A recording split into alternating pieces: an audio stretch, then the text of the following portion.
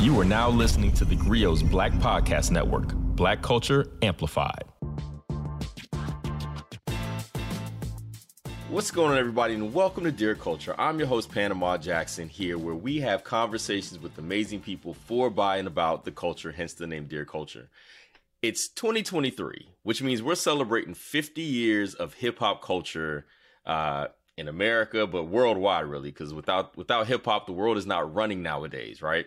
So over the course of the year, we're going to end up having these amazing conversations with people who've contributed, people who are part of it, people who look from 50,000 feet up, and people who are probably 10 toes down in it right now as we speak. My guest today, she is from East Orange, New Jersey, right? East Orange? You got it. She is an executive editor at Disney Publishing Worldwide. There you go. For Andscape. For Andscape Books. For Andscape Books, yes. But she's written for The Source. She's written for Vibes, held editor positions in places like Billboard, and she's written for Ebony. She's been all over the place. She has best-selling books. She wrote a book, let me make sure I get the title right. Keep the Faith, with platinum recording artist Faith Evans, which I imagine was a story unto itself. Absolutely. She also co-authored Original Gangster with Frank Lucas, on whom the film American Gangster was based. She's written novels of her own, and like, you've written about hip hop, and now you are in a gatekeeping position. Though I guess the term gatekeeping, I don't know if that has negative connotation, but you're in a position to help inspire and lead the next crop of voices into the future. So please put your hands together for our guest today, Miss Aaliyah King Neal. How you doing? I'm great. That was a great introduction. Oh, thank you. I'm glad. I listen to a lot of people do intros on podcasts. I'm trying to keep up because you know who's really good at those things? Questlove. That man does amazing introductions of his guests. And I'm like, I need to be able to do stuff like that. Yeah, I get it. He's good. Right. He's great. So, one, thank you for being here. I'm excited to have you here. I've known you for years, worked with you, VSB, The Root, various places.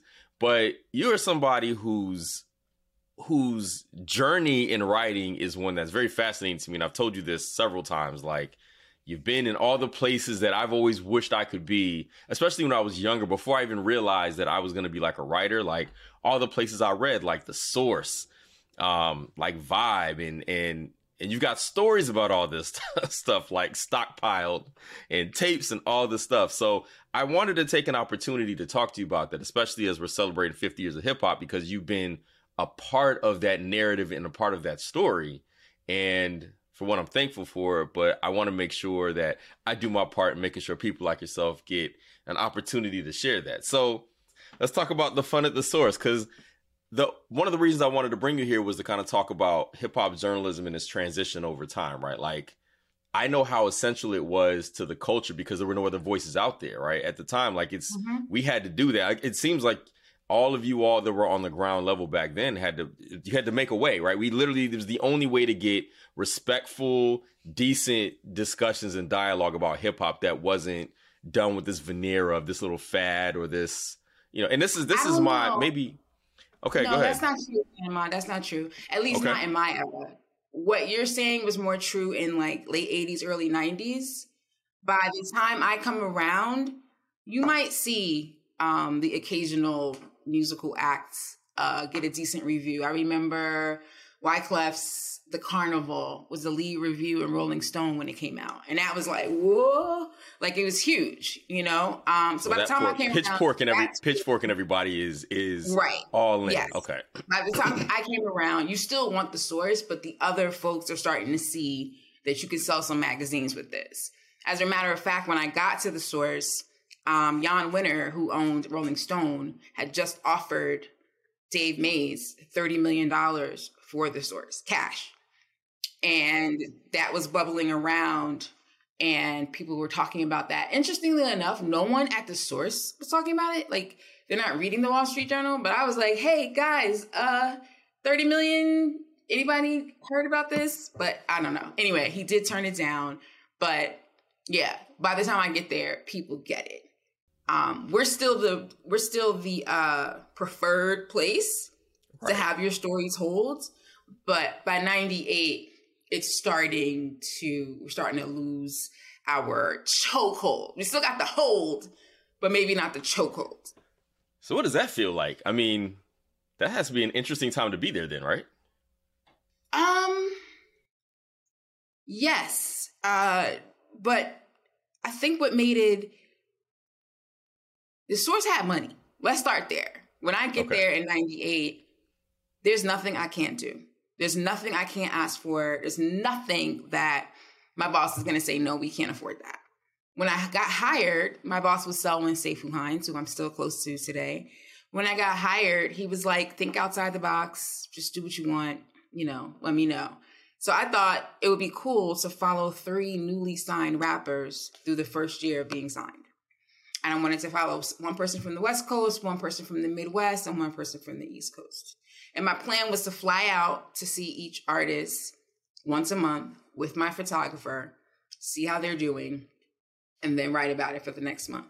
Fly out to the West Coast with a photographer once a month for a year. And not with one artist, but 2. And so I pitched it to Selwyn, and he was like, that sounds cute. Let's do it. Like, there was no pitching it to the sales team or where is this going to come from? It was literally like, go ahead, book the flights, get out of my office. So having that kind of freedom was just dizzying and intoxicating. So all the other things, like maybe things starting to change, I didn't see or feel it because there was just so much I could do. And there was so much respect that I got. Like, I often tell people my business card was a weapon.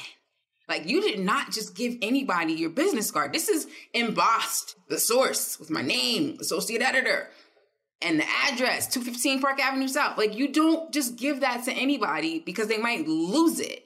And that's the truth. They really might lose it.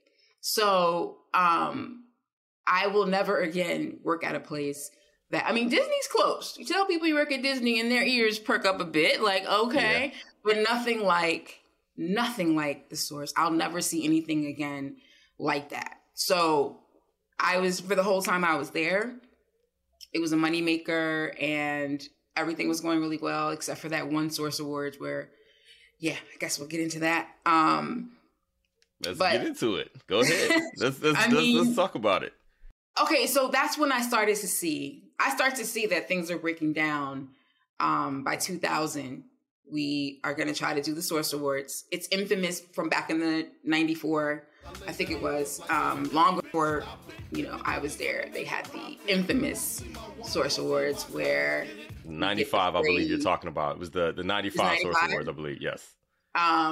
Where there's a lot of booing going on and the infamous line from Suge Knight all up in the videos. Like, it was just a mess. Any artist out there want to be an artist and want to stay a star, don't want to have to worry about the executive producer trying to be all in the video, all on the record, dancing, come to Death Row. So they let that go for a bit. So now we got money, we got sponsors. Let's do the Source Awards again.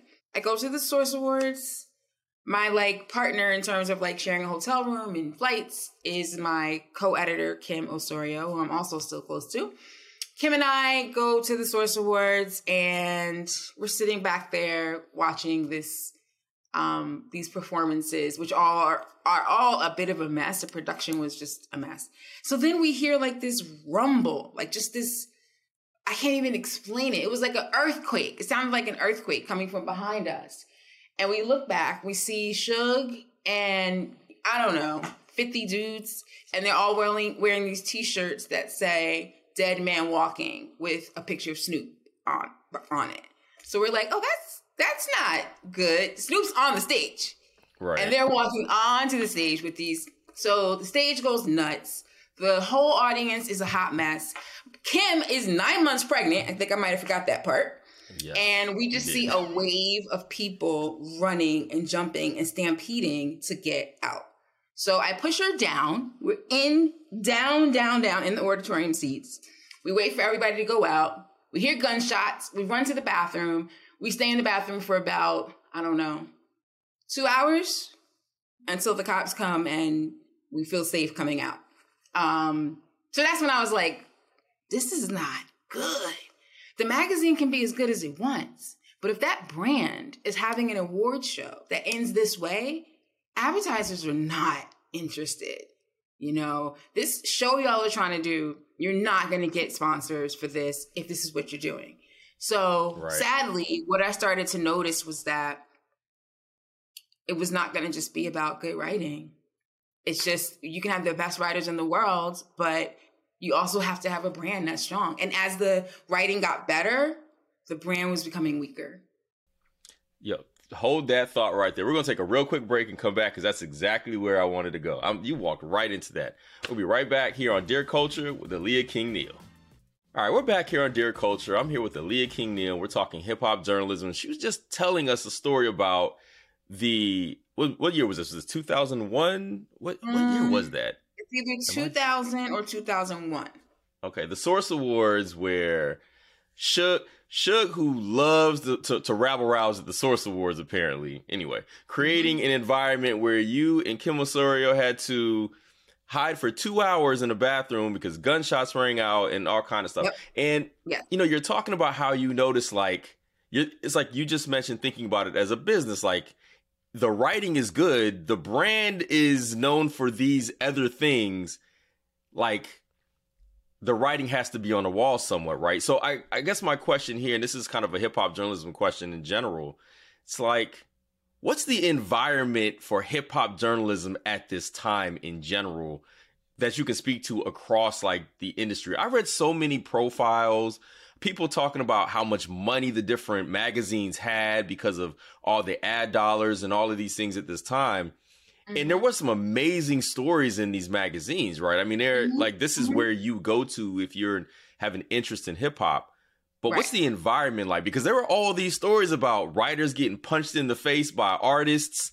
And, you know, and obviously that wasn't the norm. But, you know, like there's this tension between the access of artists and the people profiling them. And it's like, and hip hop having this certain, especially at that time, like, you know, the realness, the authenticity to it, and people not liking bad reviews or not liking the way they're characterized or, you know, so what's the environment like and all that? How does all that tension work together for the job of ultimately documenting the culture that is needed?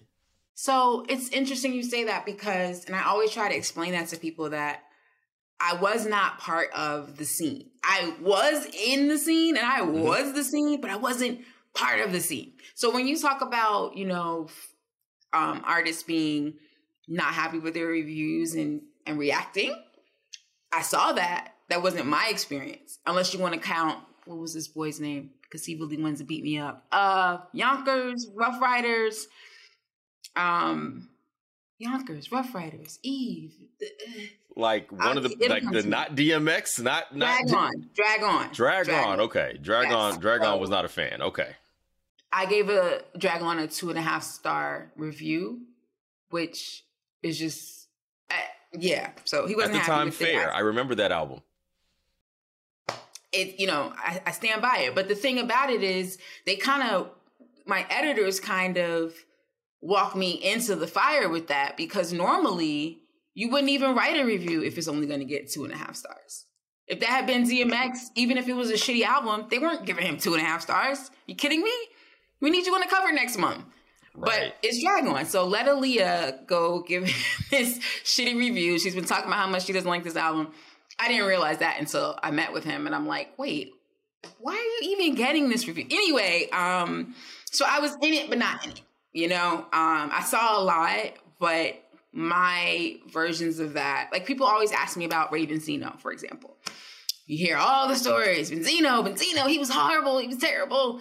I didn't really come into contact with Benzino that often. You know, I knew of his presence and I saw him with Dave lots, but I did not have the experience that other folks had. The only thing I can tell you is that when his album came out, whichever album came out while I was working there, he gave out the CD with everybody's paycheck.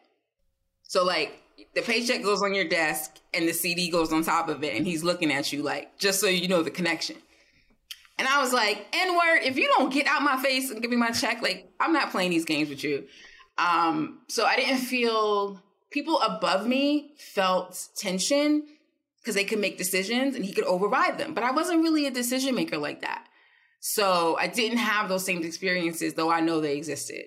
So when you say, let's look at the wider thing, it's so beautiful what was happening during that time. Yes, there were fights, and yes, there was drama, but you had something like, I'll cry right now thinking about what Double XL was able to do with A Great Day in Hip Hop. They did a cover, I guess, a remake of A Great Day in Harlem. And I have chills right now thinking about how Sheena Lester put that together and how that stands for the history, for the rest of time that she was able to get those people together. I want to say it was like 100 MCs, maybe more. It was just beautiful. So that's still happening. She got Gordon Parks to shoot it. The person who shot A Great Day in Harlem. No other time are you going to get that.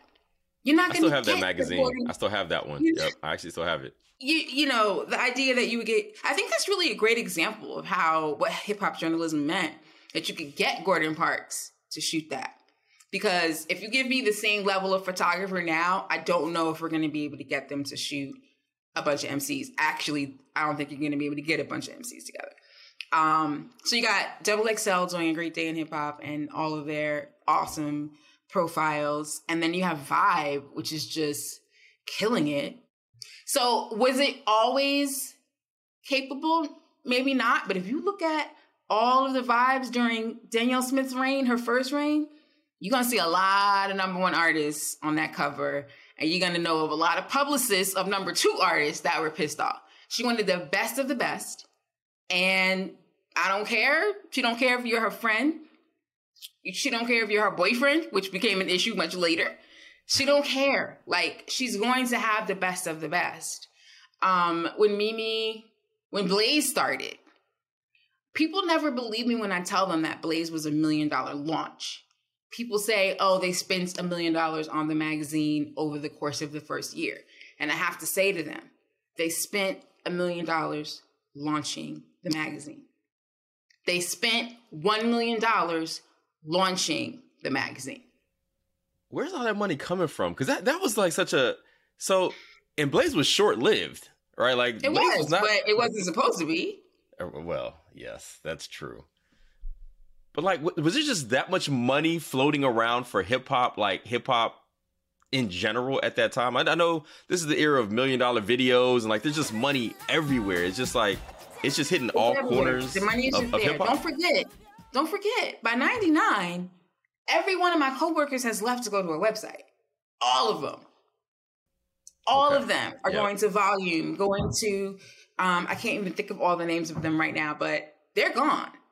And those places are spending millions. You know, I wrote a story not too long ago about that time period, that 18-month time period between 98 and early 2000.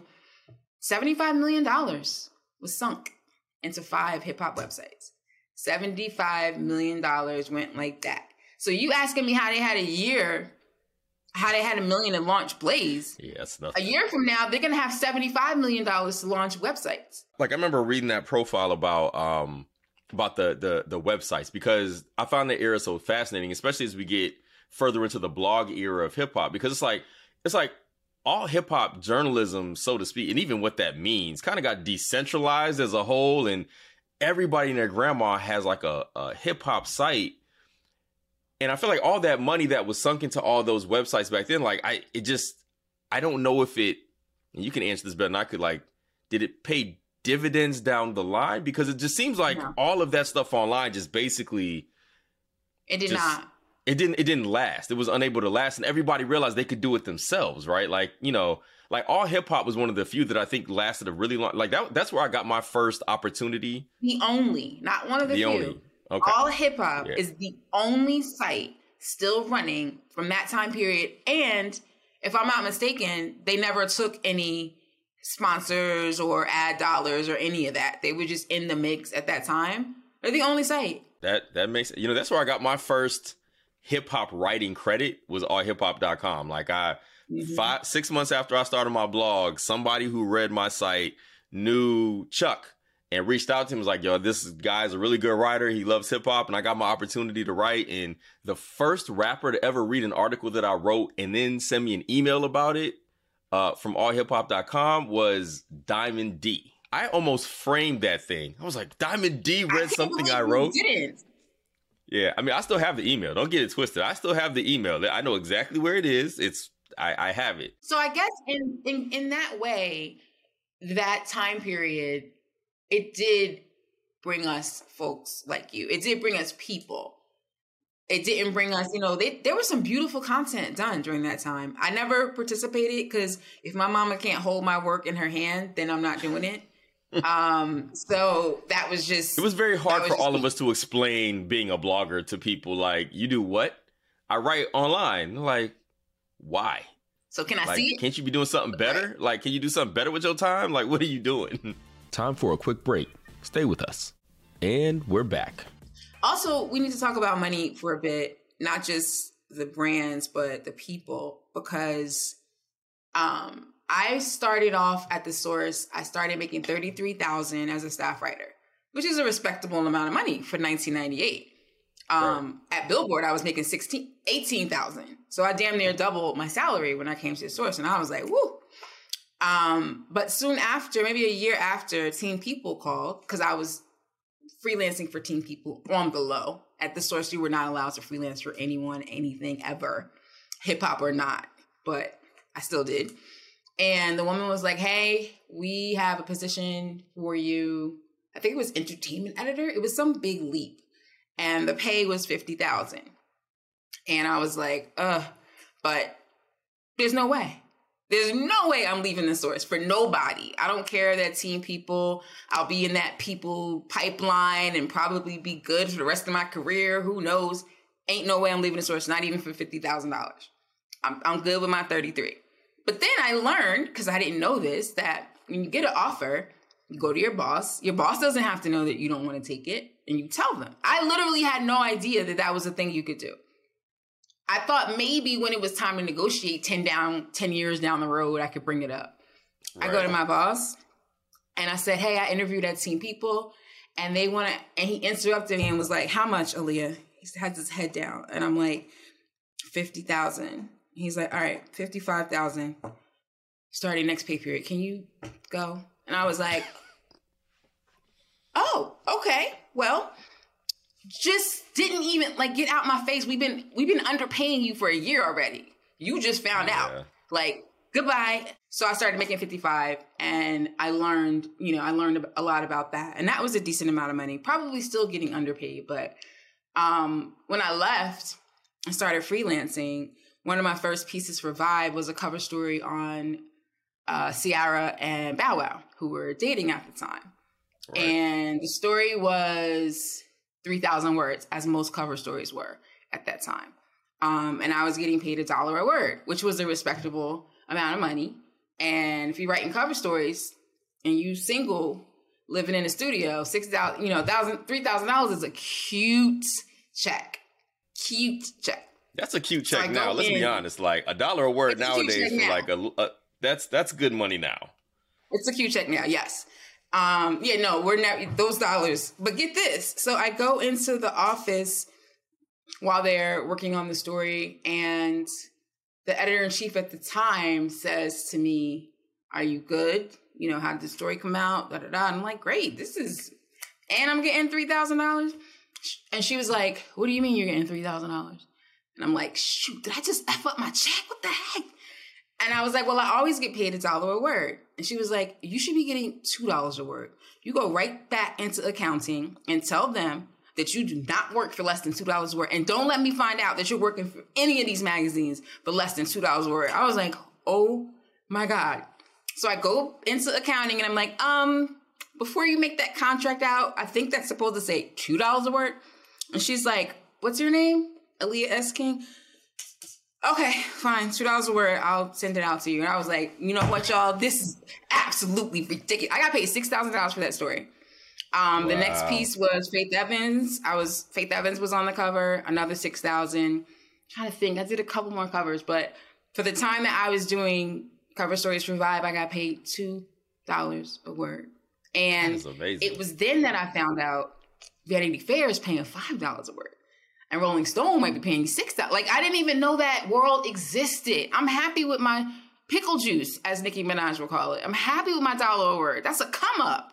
And it turns out it wasn't much of a come up at all. I actually ended out with $2.50 a word just off GP. One day I was like, okay, now I charge $2.50. And they're like, fine. So I'm like, geez, zoo. So the money was definitely there. No one was even thinking twice about the money. It was there. You want to do a photo shoot in Iceland? Yay, let's go, y'all. We going to Iceland.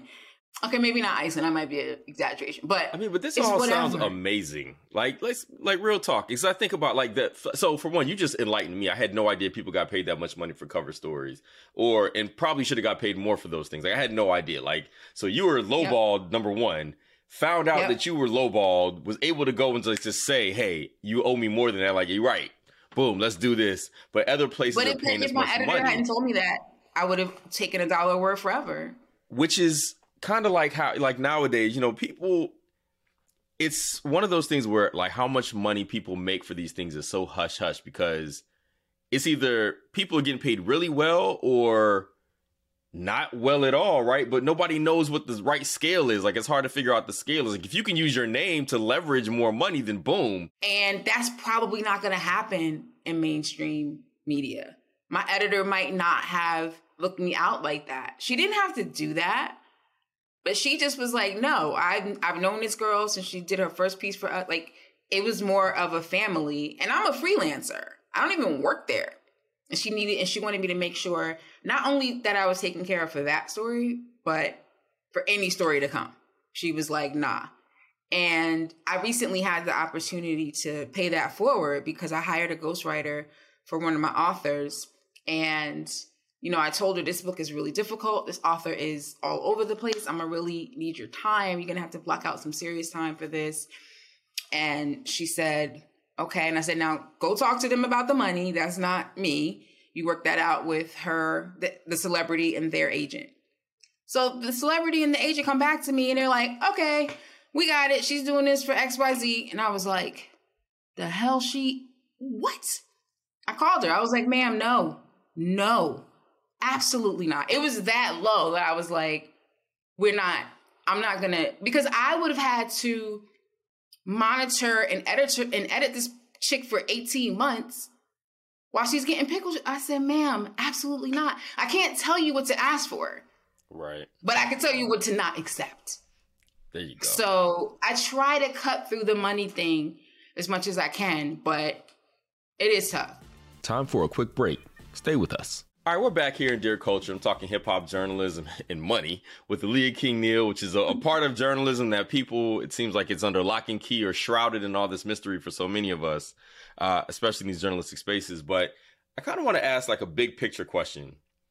What do you think of the state of hip-hop journalism currently, such that it exists? I mean, it obviously exists, but like, what do you, as a person who was at places like The Source and Vibe and Double XL and all that, and now, you know, I can't say it's in a bad place. You know, it's so sporadic, right? Like, if you go through social media, like, I'm not even sure that journalists I feel like AI is writing 90% of the articles that I come across, and that's just a new thing that people are talking about now, right? So, you know, it's a lot of lists and just, let's create controversy. Let's go ahead and say the 50 greatest rappers, and I'm going to put MC Brains at number 1 and see how that goes. Like, there's it's in an interesting space. Like, I don't know that I see as many profiles as we used to, as many features as we used to on artists. And maybe some of that is because artists are as in control of their own image now as the media used to be, right? Like, you don't need a magazine. I can just go on Instagram and tell my story myself, right? I don't really need those spaces. So what do you, like, how do you feel about where hip hop journalism is at now?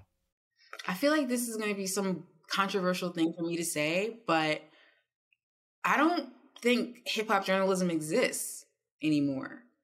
Not in the way we knew it to be and not the way we needed it to be. And I don't think that that's a bad thing. I think journalism is journalism. And there are people in journalism who like hip hop and write about it. I don't see a community of hip hop journalists anymore. And that's not because we were better or whatever. It's because we needed each other. And it's because the artists needed us. Once we stopped needing each other and the artists stopped needing us, then hip hop journalism as a entity didn't exist. And I can always point to the death of hip hop journalism. It was 2005, I think, and Vanity Fair did this We Love Hip Hop issue.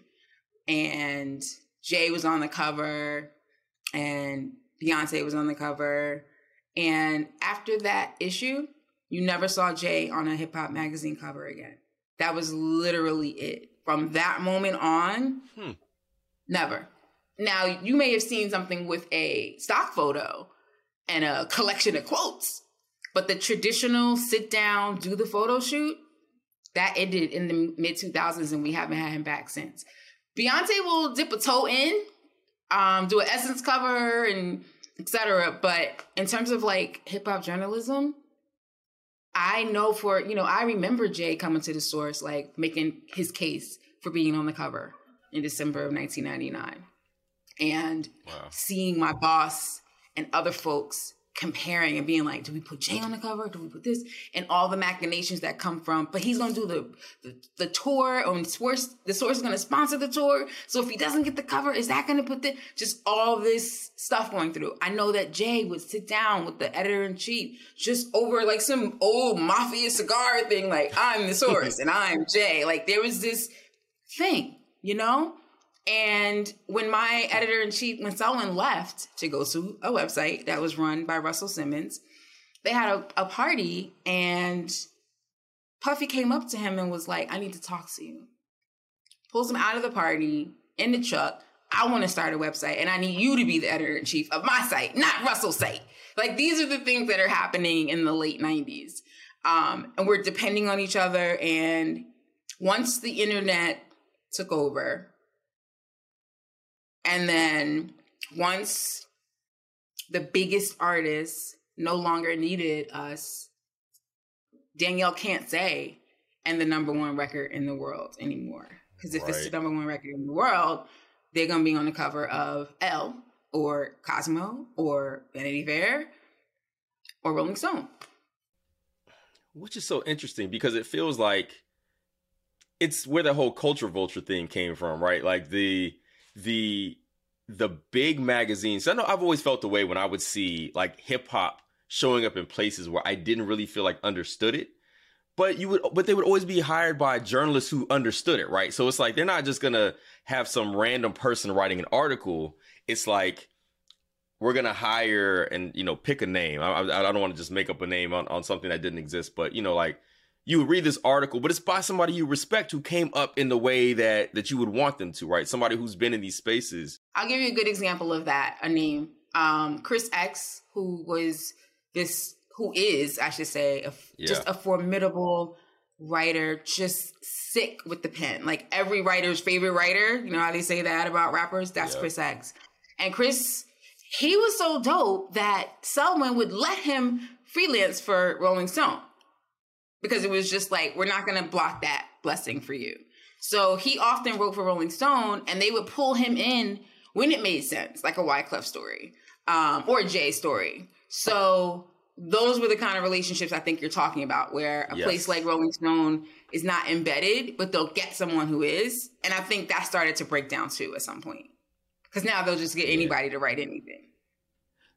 Fair. And I used to feel a way about stuff like that. Like, because I wouldn't know who wrote the story first. I know the story's there and I'm like, what is this doing here? This doesn't belong here. And then you read this like, all right, this story. Okay, now I get it. I see. And I thought like kind of what you're pointing out with Jay being on Vanity Fair, like that stuff kind of killed hip hop magazines, because if the ones with the money and the ones that get all the readership are able to still do the same thing, they can do the stuff that their fan base wants to read and wants to see, but they can also delve into hip hop stuff, then it's going to make it more difficult. Like, I don't think any of those magazines could ever topple like the Essences, because that's such an innate magazine for like Black women, especially. Like that market is one that we care so much about. Like, I don't think it works that way, but when these other places are doing stories that Ebony and Vibe and all these other places can do, it's like, dang, what happens to these spaces too? It's not that the magazines can, cause these. It's not that the big ones can make this happen, because they can't make it happen until the artist says, yes, we'll do it. Fair enough. Yep. You know what I mean? It starts there. Don't think that, hip hop journalism wasn't trying to get Jay on the cover, Vibe and the Source. Course. But at some point, hip hop has always been aspirational. So the whole point of hip hop is to move up, especially if you're Jay-Z, who famously offered a $100,000 bonus to anybody at Def Jam that could get him a one-on-one interview with Oprah Winfrey, because he wanted to have that line. I had Oprah in the projects drinking quarter waters. Right. That's what he wanted. That was the thing. Hip hop is not about stasis and staying still and staying in the same space. So it's a natural progression, huh? That's how. Yeah, just kind of it had no choice but to Snoop and Martha Stewart. It gets there, right? It's just naturally going to get there. That's right. That's right. Time for a quick break. Stay with us, and we're back. All right.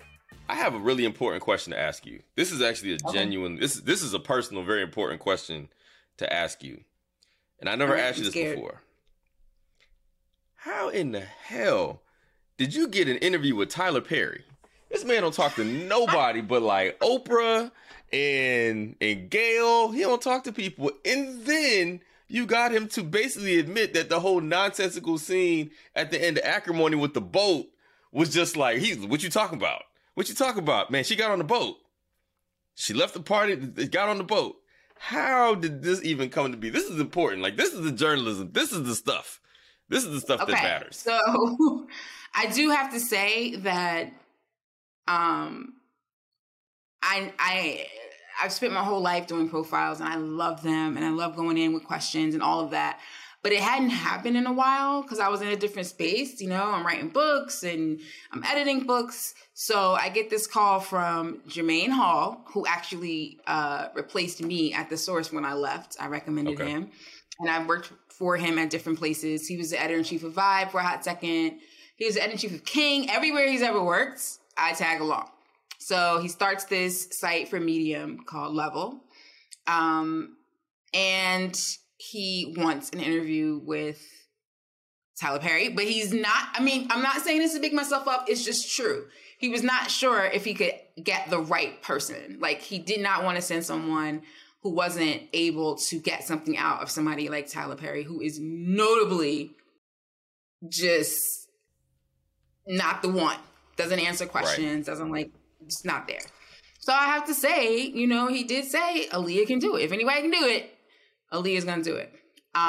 So honestly,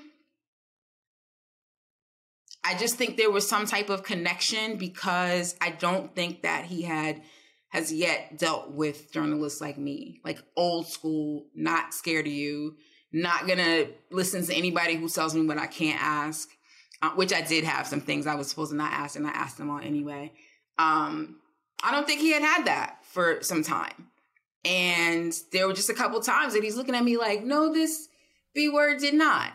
And I'm, I'm 50. I'm old, although I didn't give a damn when I was 25 either. But like I said in the very beginning, this is a great full circle. I'm not scared of anything.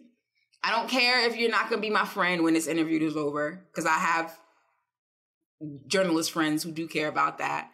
I don't care if you're mad at me and you tell your publicist, she asked me something, we said we weren't going to. I don't care about none of that. I don't care about looking dumb. I don't care about you being mad. I don't care about getting kicked out. I care about nothing but a good story. And because I only had time to do a Q&A and not a proper profile, that means that I have to go in even more, because each answer has to be full and you have to really talk it through. I can't just depend on having a sprinkle of quotes for a long story. It was Q&A. I had 15. That whole thing happened in 15 minutes. 15 minutes. That interview was 15 minutes. It was his last interview after, I think he had done a dozen interviews, press interviews. That was also in my favor too, because he was exhausted. I don't know if I would have got those answers from him if I was the first interview that day. So combine me being a hot mess and asking everything I want. So, oh wait, and here's the final thing. I actually was on vacation when Jermaine called. I was in Miami, and I was like, am I going to come home early for a Tyler Perry story? And I'm like, if I am, it's got to be worth it. Like, I'm going in. I'm not going to leave my husband on the beaches of Miami to go interview Tyler Perry for some nonsense. So the night before I left, we watched Acrimony. That's the one, right? I was going to ask you how you got the Acrimony question. Okay. Yeah, that's the one. Acrimony's the one. In my life. Never. I actually have not seen more than one Tyler Perry movie in my life. And I told him that. And he looked at me like, did you just admit that? And I'm like, you don't speak to me. I'm sorry. I love you existing, but that doesn't mean your work is for me. So we watched the movie. And my husband and I are like, what just happened? And that was the first thing I thought. I was like, something's weird with this ending. So I go into Twitter and I put Tyler Perry Acrimony ending, and that's it. Exploded from 5 years ago, whenever that movie came out. Everybody's like, the boat, the boat, the boat. And I'm like, this is true. I gotta ask him that. And my husband's like, I think you're just supposed to ask him about the movie that he's promoting right now, not a movie from years back. And I was like, we'll see about that. And I must say, on a journalistic tip, I did wait until the very, very end. It was very, what's that investigator's name? Matlock? No. The one who says, just one more thing. I can't. Columbo yes, always says one more thing. So I totally pulled the one more thing, because when you say one more thing, it's like, okay, it's almost done. Let me just say whatever it is and so I can go. And I'm like, how'd she get back on the boat? I also, from a journalistic point of view, I didn't say the character's name on purpose because I wanted to throw him off and be like, what is she talking about? I'm like, how'd she get off the boat? And he was like, are you talking about Acrimony? And I was like, yes, we're going to talk about that for a minute. Because you asked that question, that interview traveled. Because everybody, it was just like the Twitter thing. Everybody was like, Tyler Perry addresses the boat. And everybody who's seen his movies or like in I don't know, reads even a little bit, was like, how'd she get on the boat? Because I watch all of his movies. I talked to you about this before. Like, I watch all the movies. Yeah. I enjoy some good nonsense. And if there's one thing I'm gonna get, I think this was up to the press run from A Fall from Grace, which was famously the one where you see people in the background eating air because the extras have been on set for so long. So, I love me some good nonsense. I love me some shenanigans. But the boat, I just need somebody to explain it. So when you did that, it was like all of us, like Tyler Perry speaks to it. We can throw our theories out the window, except he basically just said, she got on the boat. Man, what you talking about? I was like, man. He didn't speak to it. Right. It was satisfying for him to just talk about it, but he didn't speak to it. All right. Well, I just want you to know how much I appreciated that, because it might not speak to you, but that was for me. That was for people like me who spend all our time arguing with other people about how in the world she got on the boat in Acrimony and have genuine arguments about that stuff. We were like, man, somebody got in there. And I see it's Aaliyah. I was like, this is the homie. The homie's doing this interview, and he don't never interview with anybody. Like, he's notorious for that. He only speaks when he gets an opportunity to say just what he wants to say. Just what he wants to say. And just what he wants to say. We're going to take one last break right here. When we come back, we're going to do our Black Fashions and Black Recommendations and find out where can people find your work and everything else you got going on. So stay tuned right here on Dear Culture. All right, we're back here on Dear Culture for our final segments here. But before we do, let's just start at the beginning. How did you even get into writing? I was a teacher, and I knew that I wasn't going to be there for long. So I always had my antenna up about, stuff that was going on. The last day of school, in 1998, I'm watching my kids take their final exam, and I'm reading an Essence magazine. In the back of the magazine, it says, do you want to be a writer?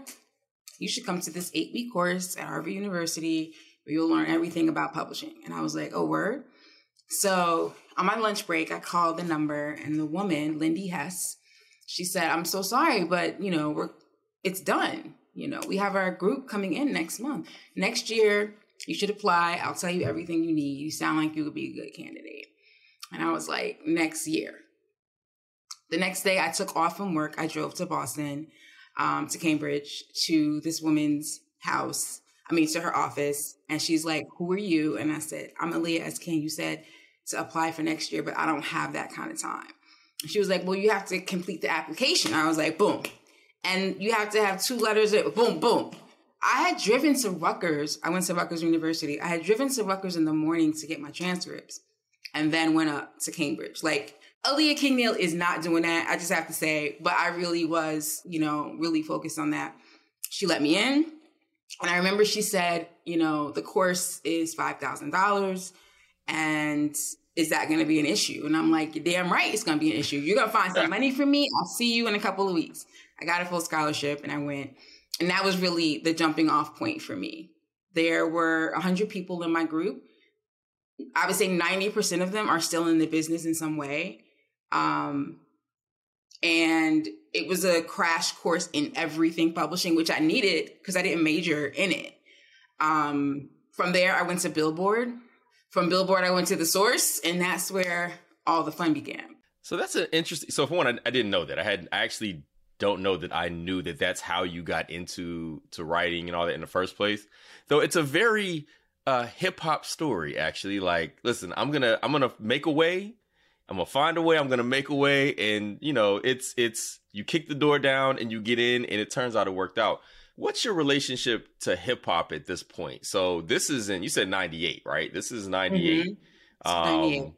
So 98. So hip hop is 2.5 decades old.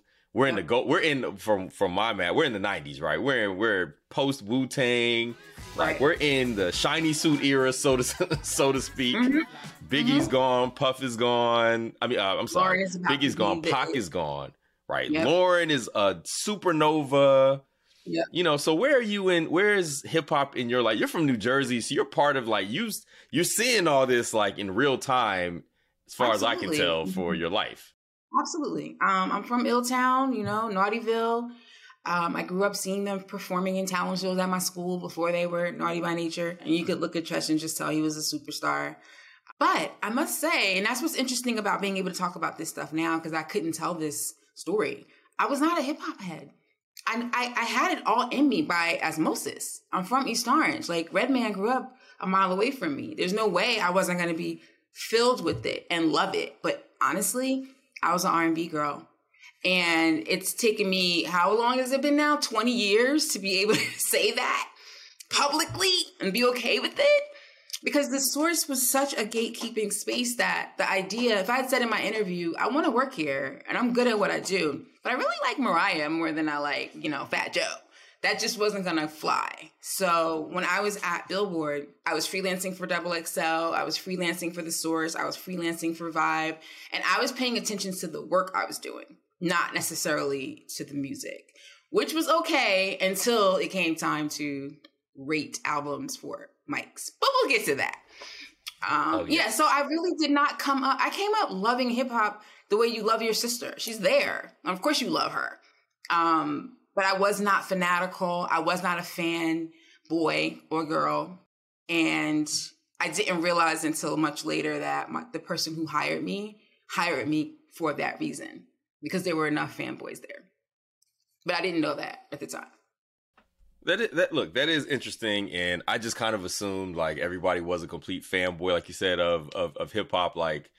I would have been, right, if I had those opportunities. If I'd walked in the door, it'd have been 100% like wide eye and bright eyed and bushy tail kind of thing for me. So that's interesting. So let's talk about you getting to The Source. So you're writing for XXL. You're writing for these hip hop spaces. You're freelancing for these spaces. So yes. What's that like? And then what's that like getting into The Source? Because at that point, The Source is still The Source, right? It's still the hip hop Bible. They've had, there's been issues and stuff, but it's still the hip hop Bible. We still care about the mics in The Source. Absolutely. We care about who's on the cover. We care about who's getting reviewed. We care about every single page. And then, just so we are clear, the magazine is 350 pages for the September issue. So things are cute. When I was freelancing, I didn't do any stories that were more than 250 words. Maybe a short little review in the back of XXL, a short news story in the front of the book at Vibe. For The Source, I was doing really small news stories as well. So I wasn't kicking off with those things, but for a writer to have bylines in all 3 of those magazines, it was, 6 months in, it was huge.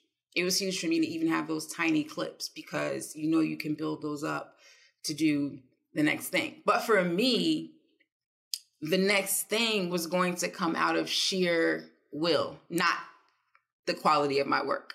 I'm a great writer and I always have been, but it has not been my writing that's gotten me to where I am now. It's been my sheer ridiculous tenacity. And I have this weird thing where I don't care about making myself look stupid.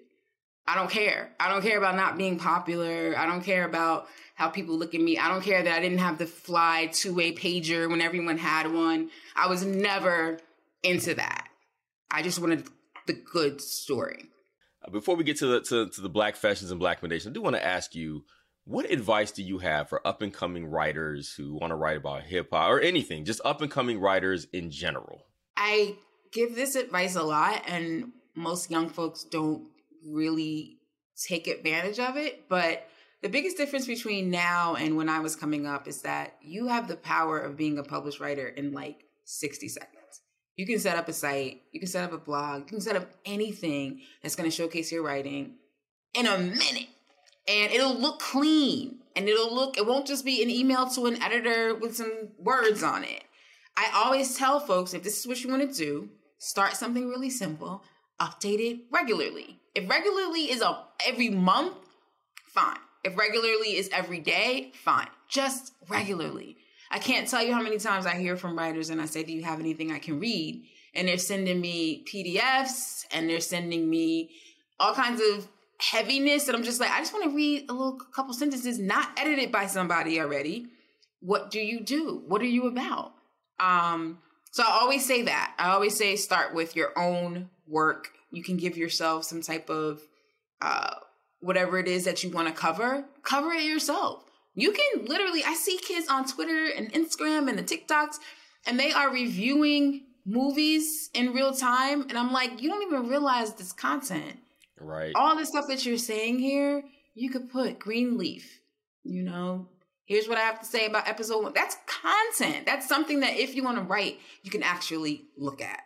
I also noticed that folks don't follow. Another thing we did not have in my day, couldn't follow folks. I couldn't even figure out where Danielle Smith worked or what she looked like. Now you can Google anybody you want in any field you want and follow all of them. Writers might not admit it, but we pay attention to who follows us. As soon as we get that follow alert, we're like, okay. And engage. Don't be creepy, but engage. And one other thing that writers and editors will always appreciate is compliments. Hey, Aaliyah, I read your story on blah, blah, blah. I thought it was really solid, blah, blah, blah. Short, sweet, cute, done. The first thing I do when I do hear from writers is, I don't know if most people do this, but I put their name into my Gmail. I do a search in my Gmail to see if we've ever communicated, if anyone's ever brought them up. I am 49 years old. I've had Gmail for 20 years. So you can imagine that many times that name pops up. Sometimes it's good. Sometimes it ain't. But be in contact. Lightly be in contact. So start your own way of being heard, whatever that looks like. Podcast counts as well, if that's what you want to do. Follow the people that are in the world that you want to be in. Pay attention to what they're working on. If an aspiring author comes up to me and says, so where do you work? I'm kind of done at that point, because how are you asking to speak to me and you don't know where I work? It's really easy to find out where I work and what I do. Well, we work in this writing space here, and as somebody who's owned a publish button and edited over time, I think all of that advice is the best advice you could possibly offer to somebody is basically be consistent, don't be creepy, and have some idea who I am when you speak to me is probably as good as it's gonna get when it comes to providing writing advice. Not call Panama and say, where do you work? What are you known for exactly? My favorite is when people email and it's like, I was a huge fan of VBS. I was like, Vacation Bible Study was my joint too when I was young, but that's not this. Yeah. So Yep, can I see you that. who are you reaching out I to? actually see Like, that. all right. Well, thank you for that advice. Now we're gonna have a little bit of fun with you here and see. We do this segment here at Dear Culture called Black Fashion, which is where we ask our guests to share something about them that people might be surprised to find out about you because you Black, hence the term Black Fashion. So do you have a Black fashion, something that you can share with the people? I do. But here's the thing, like, Uh-oh. as soon as I heard the word Black fashions, I knew it. Like, it popped into my head, and I was like, this is it. But then I was like, but that's so, like, I feel like it's so cliche for that to be it. She gonna say she ain't seen The Color Purple. Here we go. I have seen The Color Purple. Very many. People be surprising me with the things that they just don't Like ain't up grown on. people? Like, Listen. Everybody's household wasn't watching Black movies the way that my household was watching Black movies. That's what I found out mostly doing stuff like this. Right. I get that. Nope, it's not that. It's fried chicken. I don't like it. I never have.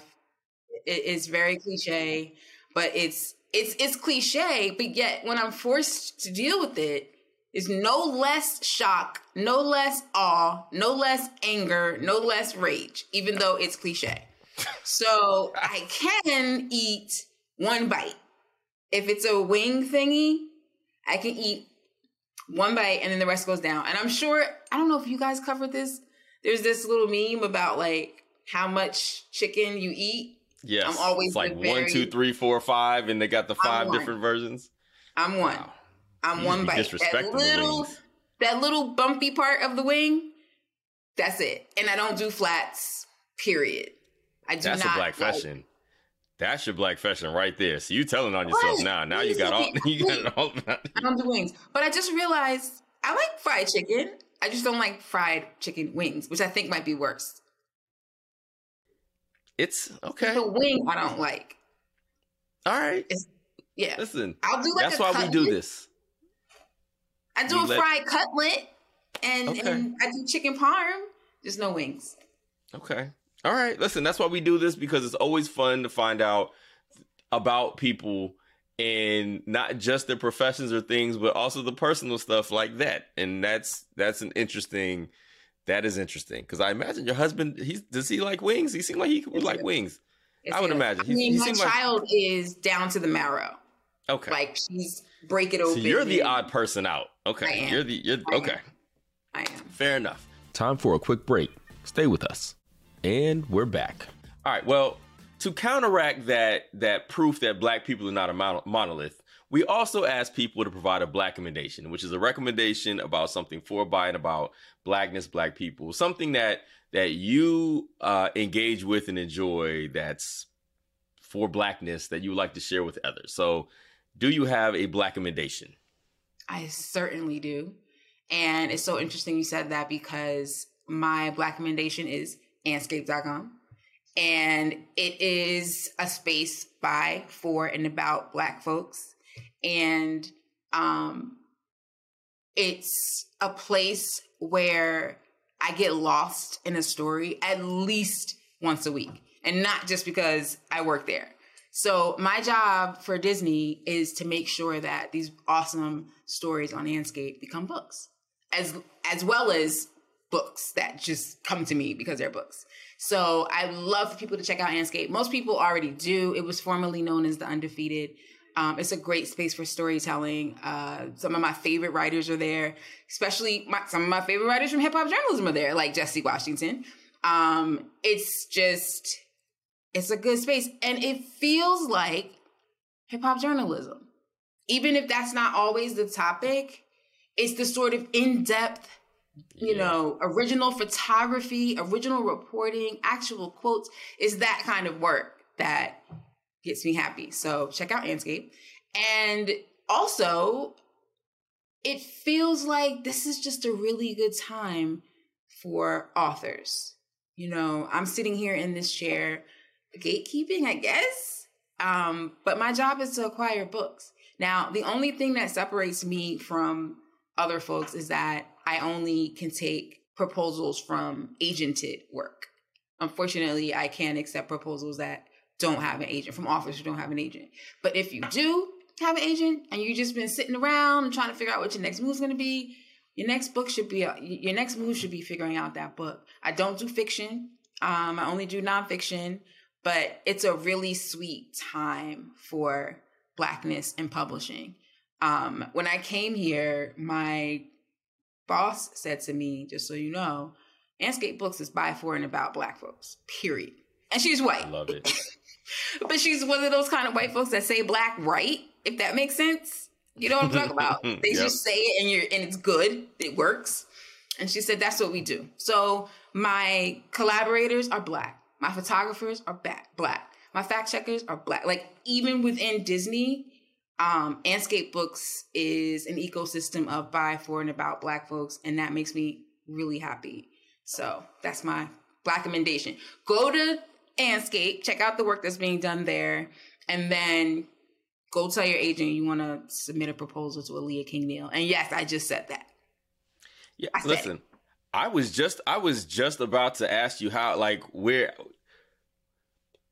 can people keep up with you if you want to be found, and you just basically rapped for me. You basically just like, hey, come get me here. But how do people keep up with what you got going on if they want to find out more about you or read things you got going on, or like, how do people find you if you want to be found?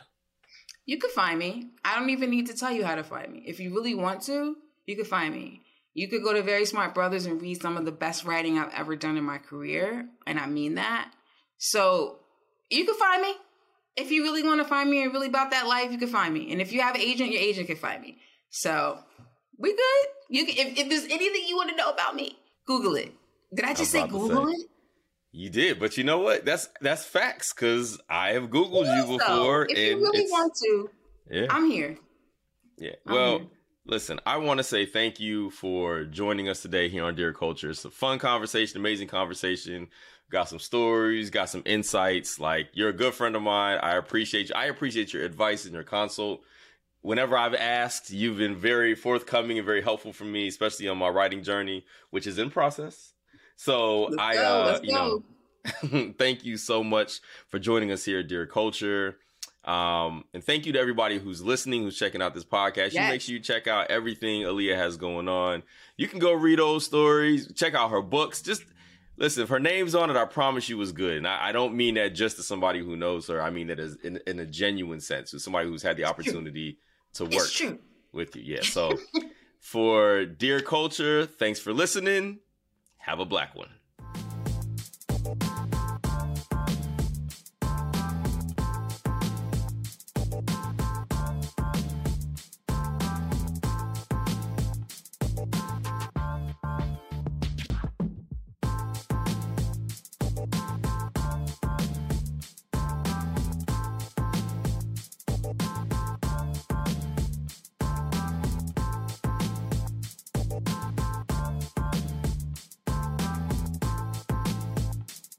We started this podcast to talk about not just what Black writers write about, but how. Well, personally, it's on my bucket list to have one of my books banned. I know that's probably bad, but I think... Ooh, spicy. They were yelling N-word, go home. And I was looking around for the N-word because I knew it couldn't be me because I was a queen. But I'm telling people to quit this mentality of identifying ourselves by our work, to start to live our lives, and to redefine the whole concept of how we work and where we work and why we work in the first place.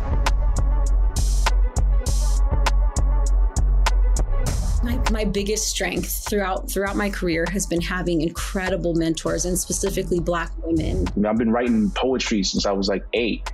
You know, I've been reading Langston Hughes and James Baldwin and Maya Angelou and so forth and so on since I was like a little kid. Like the banjo was blackity black, right? Mm-hmm. For many years. Everybody knew. Because sometimes I'm just doing some Sam that because I just want to do it. An honor to be here. Thank you for doing the work that you're doing. Keep shining bright.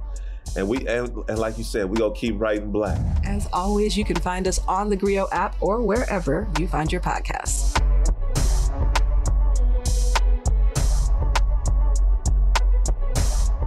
The Griot Black Podcast Network presents Dear Culture, Truish Black Stories. When you think of sheer artistry, sheer creativity, the ability for someone to bring Black people together in the most fundamental ways. It's, I would say of my four, Randy Watson's my number one. When the news about Ricky first broke, what I heard about it is the thing you hear about, every time somebody Black dies, that it was gang related. That means the police don't know what happened, so they just said probably the gangs, probably, the other Black dudes. Where were you when you heard the story about them suckers getting served by Wade's dance crew? It's crazy that you mentioned this. So as a New Yorker, right, everyone knows where they were on 9/11, right? A couple years later, right, 2003, everyone hears about this crazy moment in a boxing ring, because that's where dancers duke it out, right? In boxing rings. If you could say something to Ricky right now, what would you say to him? Ricky, you shouldn't have never got that girl pregnant. You knew I had a crush on you. You should have got with me instead. Moments in Black culture examined like never before. Join us as we dive into the Black moments that changed us, that changed the world.